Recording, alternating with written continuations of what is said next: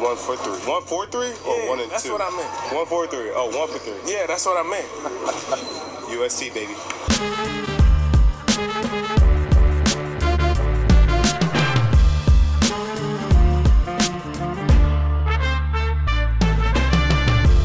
Hey, what's going on? Welcome to episode number 706 of Locked On Raptors for Friday, April the 24th. I'm your host, Sean Woodley of RaptorsHQ.com. You can find me on Twitter, as always, at WoodleySean. You can find the show at Locked On Raptors, where you can find links to every single episode of the podcast. And, of course, please make sure you're checking out the Locked On Podcast Network. We've got a lot of great stuff coming out across the network, all four Big Four sports, as well as the NCAA Power Conferences, NFL Draft reaction across the board, as well as the first round went down last night on both the national and local shows over there. If you're a hockey fan, there's some ideas percolating from the NHL, whether or not they're well-advised ideas. That's not for me to say, but you can still listen to all the local NHL shows to hear what the thoughts are on that, especially, for example, Edmonton, which seems like it might be a place that houses some NHL playoff games if and when they're able to come back. So go listen to Locked On Oilers with Tom Gazzola to hear all about that. And as always, please subscribe to, rate, review, all the good stuff that we ask you to do. It's very much appreciated. Helps us with rankings and algorithms and all that stuff. And if you haven't yet, go to my Twitter and vote on yesterday's draft that Katie and I did, picking the best off-court moments of the 2019-20 Raptors season. It's very close right now, and so please go vote. I want to win. Vivek beat me in the first draft this week. Please go help me beat Katie in the off-court moments, although she picked a much better team objectively, so I'm expecting to lose. Anyway, let's carry on.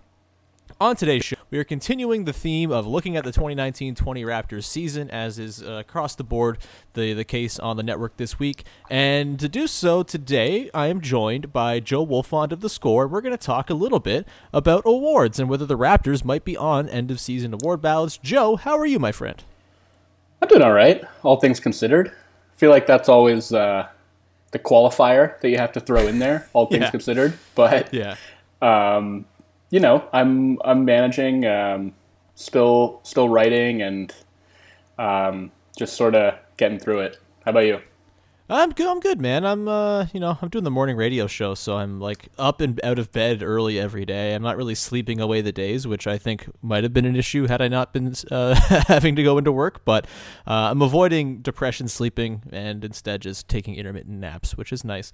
Let's dive into this, shall we, Joe? The Raptors have a lot of guys who I think are in the running for some awards. Whether or not they come out with many, I'm a little bit skeptical, just because the value of this team, sort of the tenet of this team, is that it's very cohesive, and there's a lot of reasons why they're good. There's no one standout above the rest reason a lot of the time, although Kyle Lowry, I'm sure you could argue, is that most of the time, but it's still, it leaves the awards up for a lot of debate. I'm not even sure for a couple of these, in particular one, who is the most deserving to be on the final ballot, and so we're going to work this out today. Let's start off very quickly with the MVP, which the Raptors are not going to have anybody who wins the MVP, probably not anyone who finishes even top 5, but I do think there's a chance that the Raptors, maybe two guys, get sort of the odd cursory 5th vote because people like teams that win a lot of games and maybe they finish 5th on the ballot. It's down to Kyle Lowry and Pascal Siakam for that, if and when that does take place. Joe, my question to you is, who is the more deserving guy of throwaway 5th place MVP votes that maybe get some down ballot consideration? I mean, I would say that it's Lowry. I just think that, like, when you think about who was more important to the team, who was relied upon more, I mean, Siakam, obviously, what he was able to do, at both ends of the floor, like all of the weird defensive schemes that they're able to put together, he's such an important part of that, just with his ability to be a disruptive rover all over the floor, his versatility and ability to play any number of different roles within any number of different schemes. And then obviously, his ascension to being a number one option on offense. And I think if you look at the on-off numbers, he was, outside of Gasol, like the most impactful Raptor. They kind of just fell apart without him on the court. And I think, so often they needed him to carry them across the finish line late in games. And I think his ability to this season just be like a self-creator and an independent scorer who could take the ball and go get you a bucket in crunch time. All of that was super important, but I still think at the end of the day, like the heartbeat of the team was Lowry. And I've said this before, but I just think like so much of what's slept on about him is how he makes everybody on the team better. And I think we saw so much of that this year. And like all the guys who had breakout years, I think Lowry had so much to do with that. And the way that he sets the table for everybody is the reason that the Raptors continue to be as good as they are, I think. And his defensive contribution shouldn't be slept on either. Like, he is such a disruptive force at that end of the floor. And so much of it is just like beating guys to the spot and being there ready to take charges, whether he's actually taking the charge or just like spooking them into like traveling or passing out or, you know, otherwise just like fucking up their sets. He does so much, I think, underappreciated dirty work. And I don't know, man, like at the end of the day, I think like what he's able to do as a playmaker is what kind of ties the team together. And Siakam is still coming into his own in that regard. And as much as he may be a better scorer than Lowry, I think on the whole, the offensive impact that Lowry has, you know, in the way that he's able to kind of get his own offense, but also still set other guys up in a way that's putting them in position to succeed. I don't know. I mean, I still think that he was the most important guy this year. Yeah, I think so too. I think you can make a compelling argument for both. The on-off numbers you mentioned for Pascal are really impressive, and I'll get back to those when we talk about all defense. But like Lowry, I just like, you know, MVP, I think too, there's room for, I think, some of the more touchy-feely ways we evaluate basketball and sort of the narrative and storyline aspects too. And this really did feel like a season that was defined by Kyle. And I think his sort of statistical profile might even be more impressive had the team not been so good when he missed those 11 games early on. I mean, we were all terrified when that happened, and they pulled it out and they made it happen with like janky-ass offense and even jankier defense. But, you know, in a real sort of like usual Kyle Lowry season, that would have been a drop off, like a really significant drop off. This just happened to be a very good team, and you know was really good at defense. He could kind of get by, even though their offense fell off a little bit. And so, like his numbers, I don't think are fully reflective. And look, none of the numbers for this team are reflective of anything this season because there were so many guys in and out of the lineup, and you know the lineup data is all completely screwed up, and it's really hard to pull much from just all of the small sample theater that we see when you go through the Raptors' advanced stats, but I think just the way Kyle had so many games where he kind of put the team on his back, and you know you had the Mavs game, you got the Celtics game after Christmas, you've got the Jazz game just before the pause, and you know so many other games in there too. I felt like there were more games like that where Kyle just sort of took the bull by the horns than there were for Pascal. And Pascal, you know, not through really any fault of his own, he was learning the ropes as a number one option. His efficiency wasn't, you know, terribly impressive. He had a lot of wonky shooting nights. He had moments where, you know, like whole stretches of the season really where he seemed to kind of be fighting himself a little bit.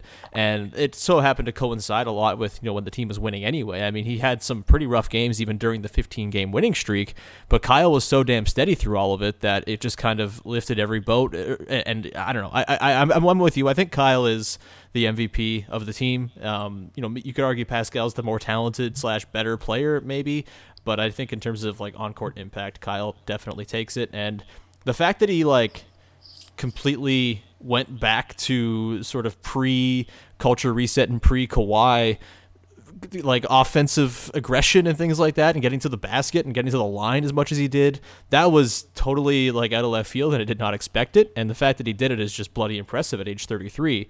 So I'm going to go Lowry too. I think he deserves it. I don't think it's necessarily likely that, you know, it's going to be close for him to even get to the 5th spot, but I think if there are going to be those throwaway votes, he definitely deserves it. Let's continue on here, Joe. Let's look at all defense. Like defensive player of the year, I think is kind of locked up. I think it's going to be Giannis or Anthony Davis. Probably Giannis. Maybe LA sways it towards Davis, but you made a very compelling argument for Giannis on your podcast with Joey Cash on Pound the Rock a couple weeks back for why Giannis should be defensive player of the year. So we don't really need to go too deep into that. And I also just think the Raptors were such a well-balanced defensive team, and there are so many guys that it would have been hard for any one guy to sort of get the focus of all the voting to even get on the Defensive Player of the Year ballot. So let's just focus on all defense. And still, I have no goddamn clue who to pick to make an all-defense team for the Raptors, because I do. think they deserve one or two. Okay, that's interesting. So here's what we're working with. I think they deserve one or two guys. I think you have Marc Gasol, who by the numbers was the most impactful defender. I think you have Pascal Siakam, who is maybe the more overrated defender of the bunch, although I think there's a case to be made that he was better than people who sort of watch the team and think he wasn't that good. Well, actually, I think he was pretty good. Anyway, I think OG is probably the best defender on the team. I think Kyle is the most fun defender on the team and kind of the one that I want to see get like a legacy spot. And I think Fred VanVleet is maybe the most underrated defender on the team, who had the gaudy steal numbers and is, the reason why they were able to work with a backcourt of 2 6-footers is because Fred's so goddamn good no matter who he's up against. So who do you think deserves all defense consideration among those 5? I think that's the 5 we're stopping at. Ibaka was nice, but I don't think I think offense was more his bag this season. So among Lowry, Fred, Siakam, OG, and Gasol, who would you have on all defense? OG. Yeah. And it's funny because Cash and I actually are going to record our pod right after this, and we're doing all defensive teams today. So I'm fairly prepared for this, and I put a lot of thought into it.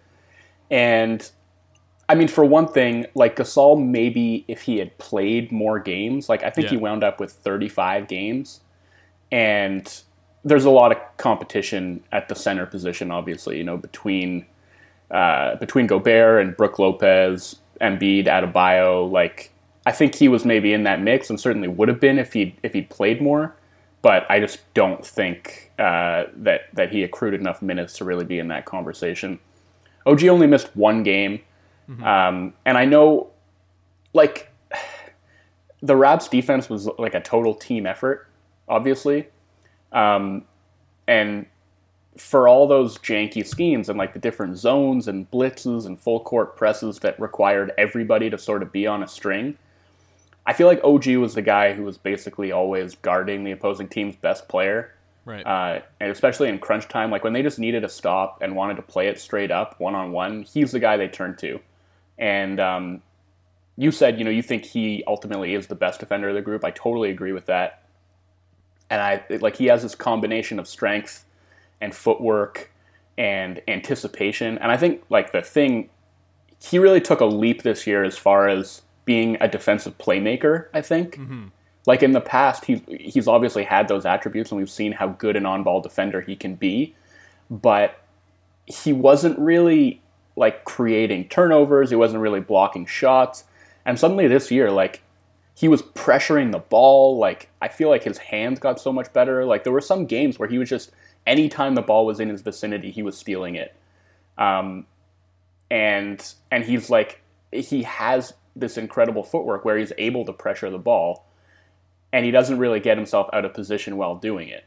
And I think he got a lot better as a help defender too. I still think probably Siakam and Gasol and probably Lowry as well are better overall team defenders, but I don't think any of them is nearly as good as OG as a man-to-man defender.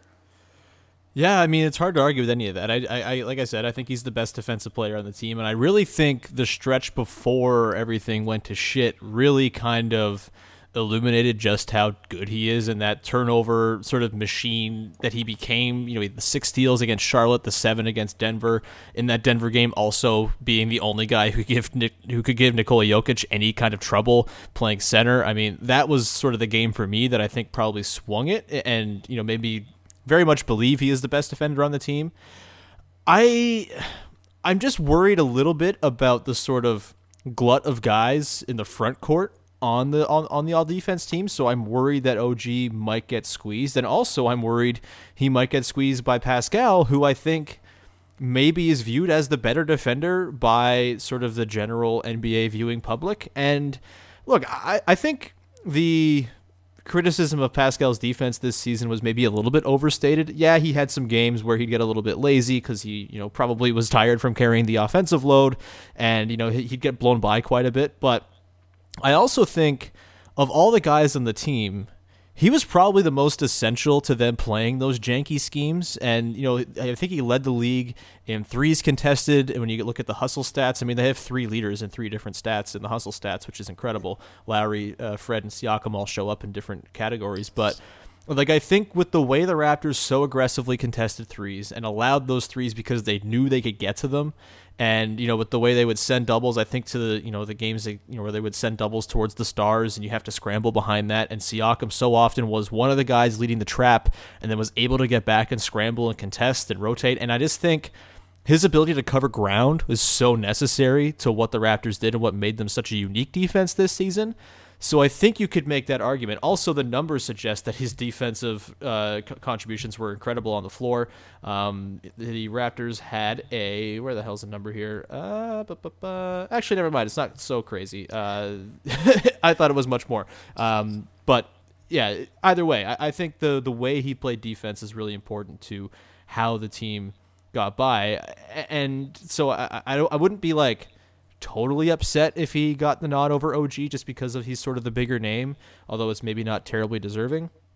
And I think he also, the thing too with Siakam is that I think it was really put on display the difference between him and DeMar DeRozan this year, where Siakam could have games where he would go 8 of 24, but he would have 4, 5, 6 incredible plays on the defensive end in crunch time, no less. And that still kind of saved him from those wonky shooting nights, kind of bringing down the team. So I think that is something to consider here. I ultimately think it's going to be one of the guards that gets on just because it's a bit of a thinner class of guys that you're contending with, I think. And so I'm rooting for Kyle to get on. I think he deserves it. I think he's deserved it for a long time. And there's nothing more fun to me than him taking a charge. And he's such a maniacal on-ball defender. It's such a joy to watch.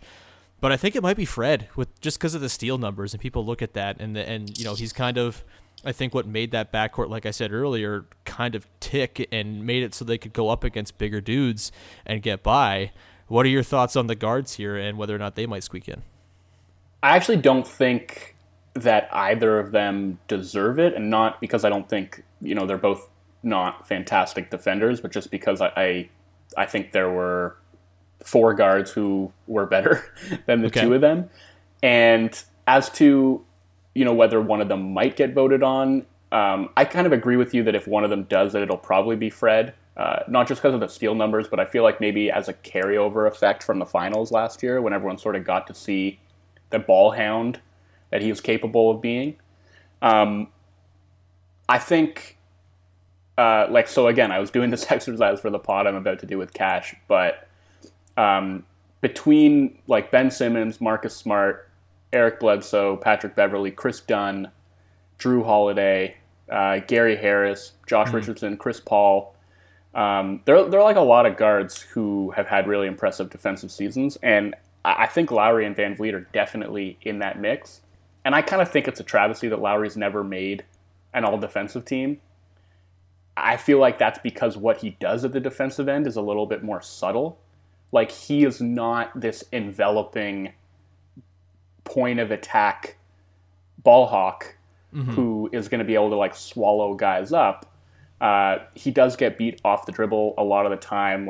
He is small. He doesn't get a ton of steals. But so much of his work is just kind of reading and reacting, switching and taking bigger guys in the post. But also just being in the right place at the right time. And a lot of time you don't notice that stuff, but there's so often when his instincts as a helper are just so on point. And if you he's a perfect guy to stick on a non-shooter because he will just go and wreak havoc everywhere on the floor. And you might not notice as you're watching in real time, why an opponent's set has gotten completely gummed up. And if you go back and watch it again, you'll find out that it's because, Lowry was essentially tracking the path of the ball and sealing off any opening. And there's a driving lane there, and suddenly it's not because he's standing right there ready to take a charge. He gets by on intelligence at that end of the floor, and I feel like that doesn't always get rewarded. I feel like it does with Chris Paul, but Chris Paul sort of marries that with an ability to also sort of make flashier plays at that end. So if I was putting a Raptors guard on one of the all-defensive teams, I would pick Lowry. But I think guys like Smart and Simmons and even Chris Dunn, who I think was excellent at that end this year, might have a little bit better case than he does. That's fair. I think I would love for there to be like a stationary camera on like the baseline or something that Kyle can turn to whenever that thing you just described happens, where a play falls apart just because of him being smart, and maybe he doesn't make like an outward play to blow it up or anything like that. But when he does do something to blow something up that's subtle, he just turns Jim Halpert like to the camera and just gives a little snide little smile. I think that would be cool. We'll call it the Lowry cam or something like that. So are we in agreement that we think the most likely to get on is Siakam, the one we want the most is Lowry, and the one that like should get it is OG but might not? Yeah, that sounds about right. Yeah. As it turns out, the Raptors have a lot of good defensive players. Yeah, it's pretty spectacular. And it's still crazy to me, like Kawhi, who I didn't even think deserved to be on one of the all-defensive teams last year, because I thought he was pretty much coasting for most of the season. But that was the first guy they ever put on any all-defensive team. Yeah, it's crazy. I also think there's a chance they don't get anybody this year, which would be stupid, but I think it could happen just because it is sort of like a split the vote thing, because there's so many interesting guys who are deserving in different ways, but maybe there are others. And I also just like when I think about the forward spots, in my brain, Giannis is big enough to just take 3 of those spots on his own. So it just feels like there's less spots available, even though that is obviously not true. But anyway, we can leave defense alone. That's probably the most interesting one. Most improved, I mean, I don't think they're going to have... I think early in the season, Siakam looked like he had a pretty good case, and I still think he probably has a pretty good case because, I mean, the change in his shot chart and yes, there was a drop-off in efficiency, but it wasn't like a drastic, dire, game-destroying drop-off in efficiency mixed with just the load he had to carry. I think, that deserves a lot of credit, but I think probably Bam's going to win that. I don't know. Do you have any thoughts? Is it Siakam? Is it Norm Powell? Like, does anybody have a shot at this? I don't really think any of them do. I think like you could make a pretty compelling 5-person ballot for this award just out of Raptors players, I think. And I would put Luka, Tatum, and Bam probably ahead of any Raptor. Yeah. But I think you can make a case for Siakam. I think you can make a case for Powell. I think you can make a case for Fred. I think you can make a case for OG.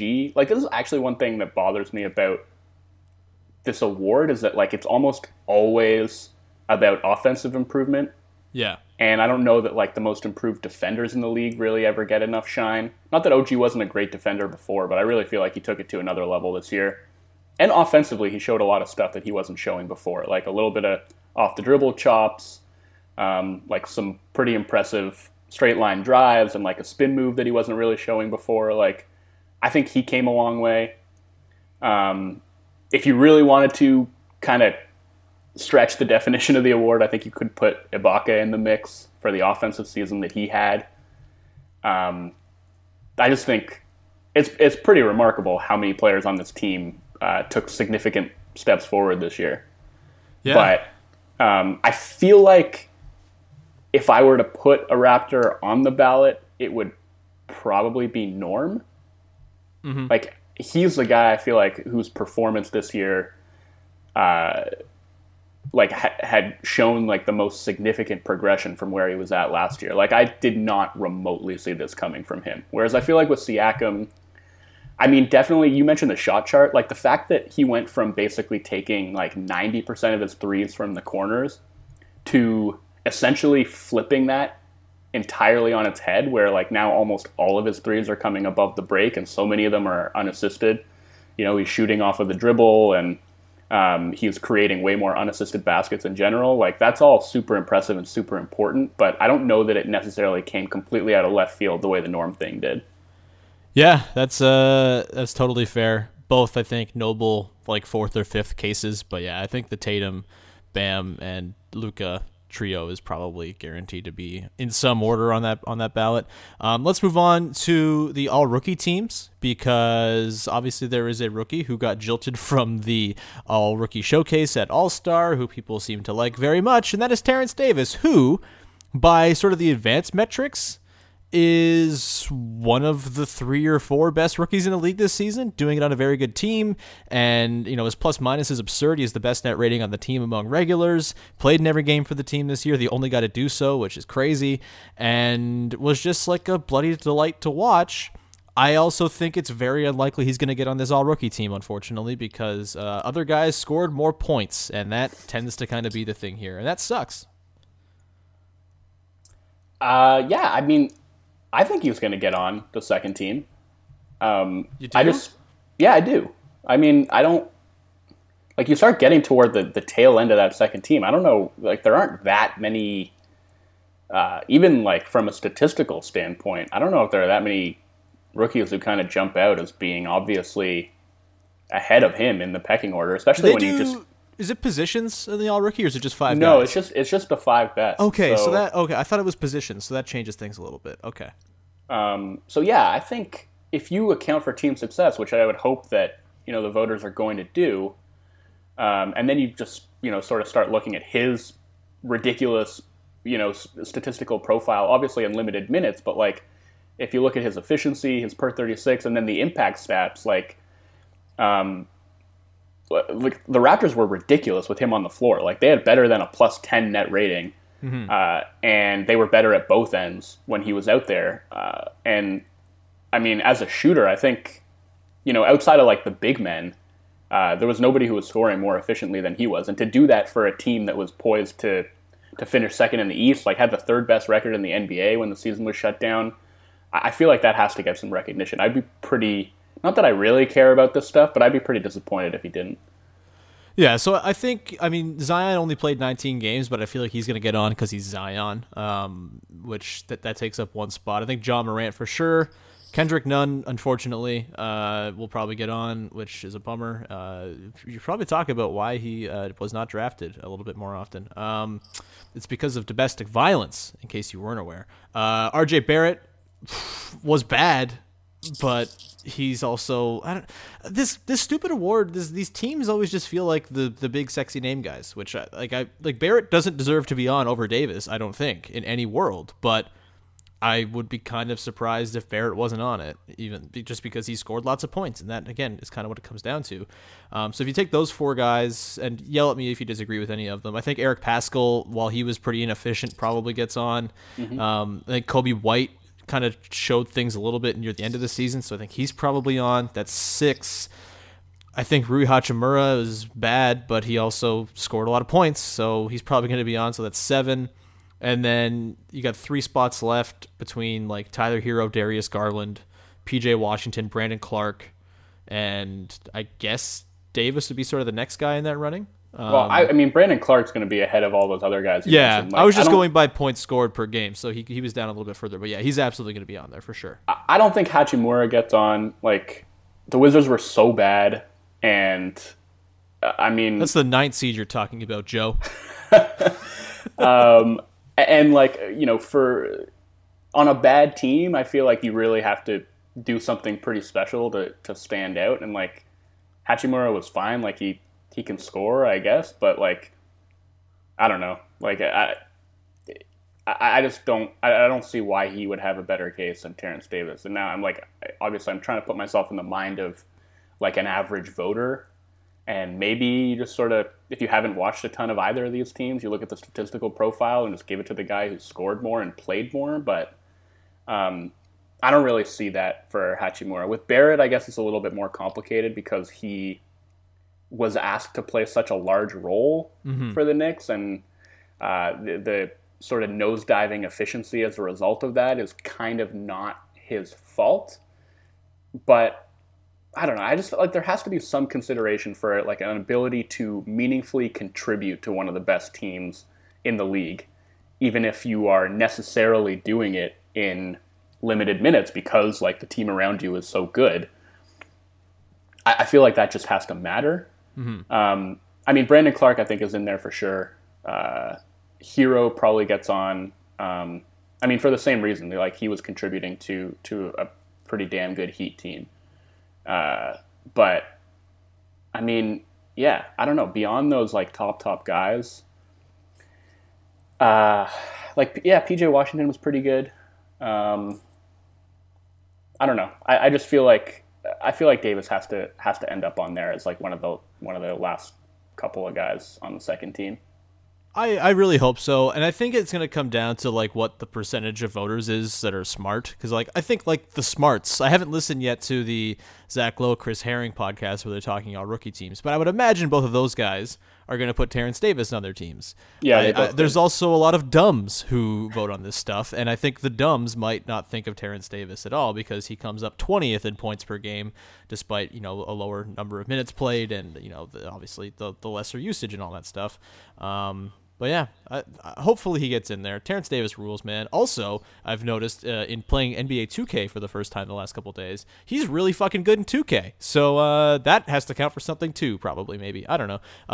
Let's go to the last one that the Raptors are probably involved with. I guess there's All-NBA too, so we'll get to that very quickly because I know you got to split. But Nick Nurse is going to win Coach of the Year, correct? Yes. Yes. I have a feeling... And maybe this is me overvaluing Nick Nurse right now, but I have a feeling that Nick Nurse is the most likely guy among all coaches right now to be the next like Greg Popovich, in that everyone just kind of acknowledges he's the best coach, but doesn't win the award hardly ever, just because it's not really an award for that, and it's for surprising coaches. Do you agree with me or disagree with me? Well, I think, yeah, there are a lot of indicators that that's correct. Obviously, like there were any number of years when Popovich could have won when he didn't, just because it's the Spurs and they were expected to be good, and there's voter fatigue and all that. No coach has ever won that award 2 years in a row, which sort of tells you that it's not really about who the best coach in the league is, but more just about which coach was able to help coax a surprising performance out of a team that people didn't expect to do a whole lot. That's just sort of how it tends to go. And I think the stars were just aligned perfectly for Nurse to win it this year because of the reduced expectations for the Raptors, the injuries that they dealt with, obviously the significant losses of Kawhi and Danny Green, and the fact that the Raptors still somehow wound up with, I think, the identical record after 64 games that they had, at the same point last year. And to have done it in a way where like his contributions are so visible, I feel like that's a thing with coaches is always like, you don't really know, right? You kind of just assume, well, we didn't expect this team to do much. They really overachieved, so let's give credit to the coach. And sometimes it's deserved and sometimes it's not. But I feel like in Nurse's case, you can like the ingenuity and the creativity and the boldness, like that stuff is on display pretty much every night. And I feel like that's rare. Yeah, I think Blake Murphy made this point on his podcast this week with Eric as well, and just sort of said, like, it certainly helps that he's like a flashy coach, and he's like very memeable on the sidelines, and he plays guitar, and he, comes up with all these crazy ass schemes that have kind of, not really been in vogue for a long time. And I do think there's like, you could really tie the increase in zones across the league this season directly to him in the finals last year, and even, coming into this season as well. I'm not sure the exact numbers, but I know there's been a significant uptick in teams playing zone, and it only stands to reason. It's like a copycat league thing, right? And so credit to Nick Nurse for bringing back the zone and making it cool again. And so, yeah, I think it's pretty elementary. It seems like, I think the Athletic did a poll where like 80% of people pick Nurse to win. Usually it's a very split and divisive vote, and I don't think that's going to be the case this year.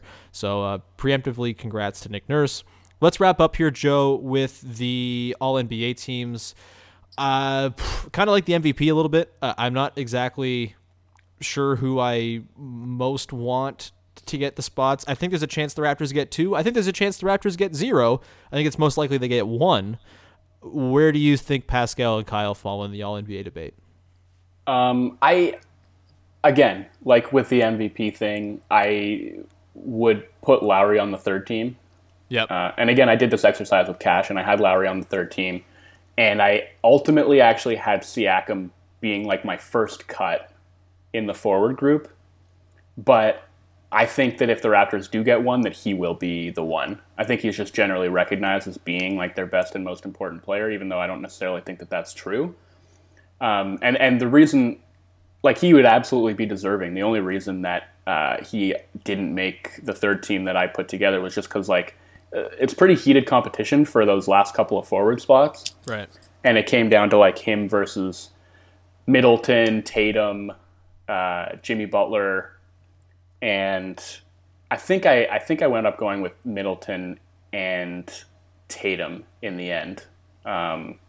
But like it's extremely close between all of those guys. I just thought like Middleton had such a ridiculous shooting season, and obviously for him to have done that for a team that was really having a historic regular season in Milwaukee, and I was also just very impressed with what Tatum was able to do toward the tail end of the season, and how I think the way that he, like when Kemba went down and the Celtics kind of had to turn to Tatum to be this lead ball handler who was sort of carrying them as like a primary offensive guy who was doing a lot with the ball in his hands, I feel like that was the thing that, as much as Siakam offers, that was the thing that he wasn't quite able to do at a high level.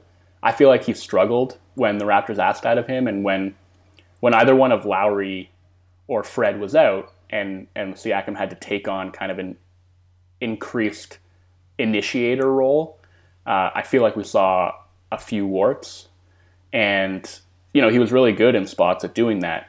But at the end of the day, I felt like Tatum had just been like a little bit better. But like we're really splitting hairs, I think, when we're making that comparison. So you got Tatum, you got Middleton, obviously LeBron, Giannis, Kawhi. Who was the fourth guy you had? Or the sixth guy? Well, Davis. Like I considered right. I considered him a forward. I know some people might put him at center, but like he's played like I don't know, more than 80% of his minutes at power forward this year, I think. So Yeah. it felt like I mean, I think that it's fine. Like I don't really have too many moral quandaries about it, just because I sort of think that all NBA should be the 15 best guys regardless of position. Yeah. But just I felt like it would have been a little bit disingenuous to put him at center and squeeze him in that way, because he really hasn't been a center this year. So that was how I had it shaking out. But I think there's a pretty good chance that Pascal will get on. I think there's a very slim chance that Lowry will get on, which is disappointing to me, because I really think he deserves it. And so like I had him on the third team with. I think I made Butler a guard and had him with Butler, and like over Kemba, over Trae Young, over Beal. I think he was more deserving than any of those guys, but I don't think the voters will see it that way, unfortunately. Yeah, I think Butler maybe doesn't deserve to really be on. I think he's the second most important player on the Heat, and I think his shooting numbers were so shitty that should kind of count for something. Well, his 3-point shooting numbers were shitty, but like his fair. true shooting was like up around his career best. Like he was well above his career average because he was getting the free throw line so much and shooting it pretty well from mid-range and scoring at the rim. Like, look, there's certainly a hard anti-Jimmy Butler bias built into my opinions on Jimmy Butler, so keep that in mind. I think he was really good this year, honestly. Yeah. And I don't quite agree that Bam was awesome, don't get me wrong. And they were, really obviously 1A and 1B for that Heat team, and I think they were both great. But I feel like people have used this Adebayo breakout to like diminish what Butler did for that team, and I don't think that's entirely fair, because I do think he was awesome this year. Oh, fine. Thanks for calling me on my shit. I still, I mean, it'd be lovely if Lowry could get on there. That would be great. I think, the fact that there's no Steph this year probably makes it a little bit easier for him to squeeze in there, but I ultimately agree. Yeah. I also think, quickly here, I know you got to go, but so the Siakam thing versus Tatum is interesting because it is a full season award, and Tatum started off the season mightily shittily. Like he was pretty bad for the first couple months of the year, where Pascal was going off and like was legitimately in the MVP conversation for the first month or two of the season before tailing off a little bit himself. But I don't think Siakam tailed off to the point that I don't think he ever tailed off to the point where he was playing the way Tatum was in the first couple months of the season. And I also think, yes, maybe Tatum right now is the better player than Pascal is, but I think you have to consider the full breadth of the season, right? And so I think I would probably put Pascal ahead of Tatum just on also on the merits of like they won more games and were a few games ahead in the standings, and I think that should matter. And so I think I'd go that way. But yeah, it's and maybe if you slide Davis to center, if someone does that, or if the voters do that, or the NBA determines that that's what he is, then maybe it changes the chances and both guys get on. But I think like the full season argument is kind of what's in Siakam's favor over Tatum. But unless you have anything to yell at me about being wrong there, we can wrap it. No, yeah, I think that's totally fair. And again, like I would have no issue, obviously, with Siakam making it over Tatum. I think it's really close. And I think even early in the season when Tatum was not having a great offensive year, I think he was still really effective defensively. And like that Celtics defense was so much better than I expected it to be, given just how decimated their front court got in the offseason. But I think he was key to making a lot of that work at that end of the floor. And like they played a lot of small ball lineups in which he was basically the tallest guy on the floor. He was able to make that work. I think he's a really great team defender. And he doesn't do it really with as much flash as Siakam does. And ultimately, I do think Siakam's a better defender than him, but I think he did a lot of really good work at the defensive end as well. Interesting stuff. Hopefully we get some more stuff to add to these cases. I don't think that's even remotely possible at this point, but hopefully we get to see actual playoffs and we get to see playoff awards and stuff handed out too. I guess that's not a thing, but we'll get the Finals MVP hopefully at some point for whatever 3-game series they play, and we can debate that as well. Joe, this was wonderful. Thank you so much for coming on the show. Anything you'd like to plug?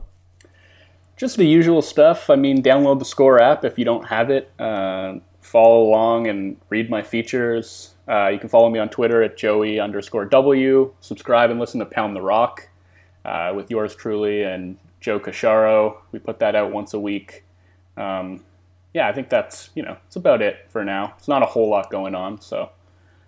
There sure is not, but thanks so much for taking the time, man, and you kick ass, as always, and you're just so absurdly and almost, like, infuriatingly smart about basketball, and I appreciate you coming and making me look stupid, as you always do, through no intention of your own, because you're a very nice guy. Anyway, that's going to do it for today's show. Please subscribe to, rate, and review wherever you get your podcast. It's very much appreciated when you take the time to do that. If you have a smart device in your house and you want to listen to a Locked On podcast while you're hanging out, doing chores, playing video games, whatever it is, just tell your smart device to play a podcast and then the name of the podcast you want to listen to. And that's gonna do it for today's show. We'll be back again on Monday, and we'll talk to you then on another episode of Locked On Raptors.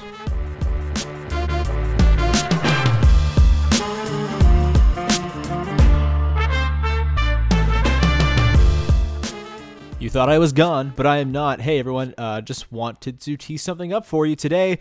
We want to share with you the best of one of our best programs on the Locked On Podcast Network. Rejecting the Screen has amazing interviews with NBA people uncovering never-told stories or unknown tales of the NBA. Hosted by Adam Stanko and Noah Kozlov. You can subscribe to Rejecting the Screen on iTunes or follow on Spotify. Here is a collection of the best of Rejecting the Screen with Noah Kozlov and Adam Stanko. Enjoy!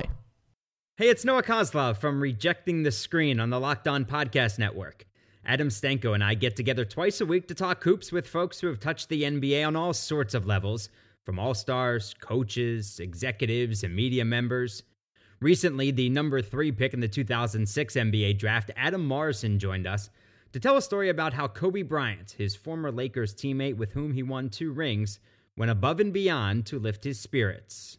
It was a year after I was out, and so I wasn't playing, obviously, and I was really depressed, and I was basically a hermit in my own house, and didn't go out in the community at all. And if you did, it was one of people asking you, why aren't you playing? And I was, I'm 26 at the time or whatever I was, and, number 3 pick, and just really low point in my life. And I get a text from Robert Laura, the Lakers security, and it was Kobe's, like, one of his best friends. And he said, hey, what's your address?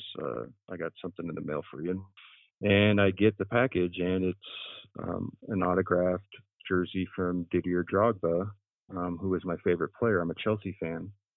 It's from Kobe. And game-worn jersey, signed Didier Drogba, to Adam, best wishes. And I always thought Kobe made a phone call, which would be fine. It's still cool as shit. It's unbelievable. the night he passed, I'm scrolling through, reading everything, and I'm emotional. And on Chelsea's, Instagram page, it's him with Didier Drogba holding up a jersey, and it says, "To Adam, best wishes." So he went up to my favorite player, got it signed for me without me even asking, and sent it to me when he knew I was low. That's what Kobe Bryant was, man. He was just one of those dudes who understood his own aura. When four-time All-Star Sean Marion hung out with us, not only did he tell us that he tried to recruit Kobe Bryant to the Suns the summer that the Suns ended up signing Steve Nash and Quentin Richardson, he also told us that his 2006 Suns team should have won the title. In the 2011 preseason, his Mavericks teammate Jason Terry was so confident they'd win it all, he got a tattoo of the trophy. We was at the Sean Stevenson house. We had a game in Orlando, and we went to his house, and a few of the team, and we was over there having eating and stuff. And then this tattoo guy came over there, and Jet got a tattoo trophy on his bicep. I was like, damn, dude. I was like, for real? I was like, okay. I'm loving it. I'm loving the confidence and the swag we have right now. So like, let alone don't nobody else in the world know we doing this and we doing this right now, because everybody in the league has aspirations. A lot of teams have aspirations to win championships, but it ain't but maybe a handful that actually can do it. You know what I'm saying? So we was one of those teams, and like we sitting there going through this process and looking at this, and we was like, yeah. Did he tell you, hey, I'm going to get a tattoo of the trophy? Did you know as it was happening, or once he got it, he showed you, he's got a tattoo of the trophy? Well, it was all kind of one sequence. He's like, we won the championship this year. I'm about to get a trophy right now. I was like, okay. We were like, okay. That's what's up. I mean, you don't get no better than that. Come on now. You don't get no better than that. Does it? You don't get no better than that. Kevin Willis never did win a ring, but he was an all-star and was one of the most dominant rebounders of his era. He spent year 16 of his career with the Toronto Raptors when Tracy McGrady was in year 2 and Vince Carter was a rookie. As expected, he had some pretty good advice for those kids. They used to call me OG, old head, things like that. And I think I was in my 15th year or somewhere up in there. And it was like, yeah, man. I used to tell him and T-Mac. I say, T-Mac, first of all, you need to stop falling asleep on the bench and practice. You got to stay awake. You keep falling asleep. I used to tell him and Vince, you guys rather hope that you get the 15 years, because you little snot-nosed rookies. But they were great rookies, great talent. Speaking of vets and rookies, when Suns legend Eddie Johnson got traded to Seattle, Gary Payton was a rookie point guard, and since everyone loves a good one about GP running his mouth, Eddie delivered. And I remember one day at practice, I was there for about 2 weeks, and I remember he kept disrupting practice. And Gary's a smart guy. He had a right to talk in that regard, because as I got to know him, he really knows the game, obviously. The Hall of Famer. He's one of the greatest defenders ever now, but at the time, he was a rookie. And rookies were not supposed to talk under my watch. Right. So that's what it was for me. And I just couldn't get over the fact that this rookie kept talking, and I let it go for 2 weeks. And I asked Nate McMillan, I said, is it a point in time, man, when you all like going to say something to him? And Nate was like, man, Nate kind of shook it off. And I said, well, I'm going to say something. And lo and behold, one practice, he got the yapping, and, coaches going over stuff, and he yapping. And I just finally said, would you shut the F up? About 15 years later in Seattle, PJ Carlesimo was coaching the Sonics with rookie Kevin Durant. When PJ came on the show, he revealed how ahead of the curve his staff was when KD was on the floor. One good thing we really did with him was we exposed him to a lot of things in terms of we played him at 2, we played him at 3, we played him at 4. We put him in pick and rolls. We encouraged him to shoot threes. It's his only bad three-point percentage. If you look at his percentage year by year in the NBA, it's far and away the lowest one. But again, in those days, it was even a bigger jump from college three to NBA three. And Kevin didn't shoot a lot of threes at Texas, and we had him do that. And at times we were criticized, like, why are they playing this guy at guard? Why are they putting him in pick and rolls? Why are they letting him dribble the ball up the court? Because he could. Staying with coaches, Brendan Haywood won a title with the Mavs in 2011, and when he joined LeBron and the Cavs under David Blatt, it was obvious when a head coaching change was needed. We could see late in ball games, if he had to draw up plays, we could see he was super nervous. His hands would be shaking. He'd have to give the clipboard to Larry Drew. Larry Drew would draw the plays up. And when you see that, you understand, like, this dude ain't ready. He's not ready for this. He's not ready for this, and it's not his fault because he thought he was taking on a rebuilding project. And then next thing you know, LeBron James calls up David Blatt and says, I'm coming. And now instead of taking on a rebuilding project with Kyrie and Deion Waiters at the forefront of it, and Tristan Thompson, you have LeBron James and Kevin Love there, and now you're competing for a title. I think just Coach Blatt got hit with too much too soon, but it was easy to tell right away that Coach Blatt was probably in over his head. Just like a head coach can lose a team, a woman can tear one apart as well. Butch Beard was an assistant with the Mavericks in the mid-'90s as Grammy Award-winning R&B singer Toni Braxton came in between stars Jason Kidd and Jimmy Jackson. I mean, it ended up being Jason and Jimmy, all right? Chasing Tony. Tony's not caring about either one of them. And then the team was taking sides. So I'll never forget, we had a damn team meeting. And I said, guys, it's a woman that's breaking us apart. And if the woman is that good, please, I want to see what her mother looks like. Because I want to date her mother. Come on. Entertainment and the NBA will always be intertwined.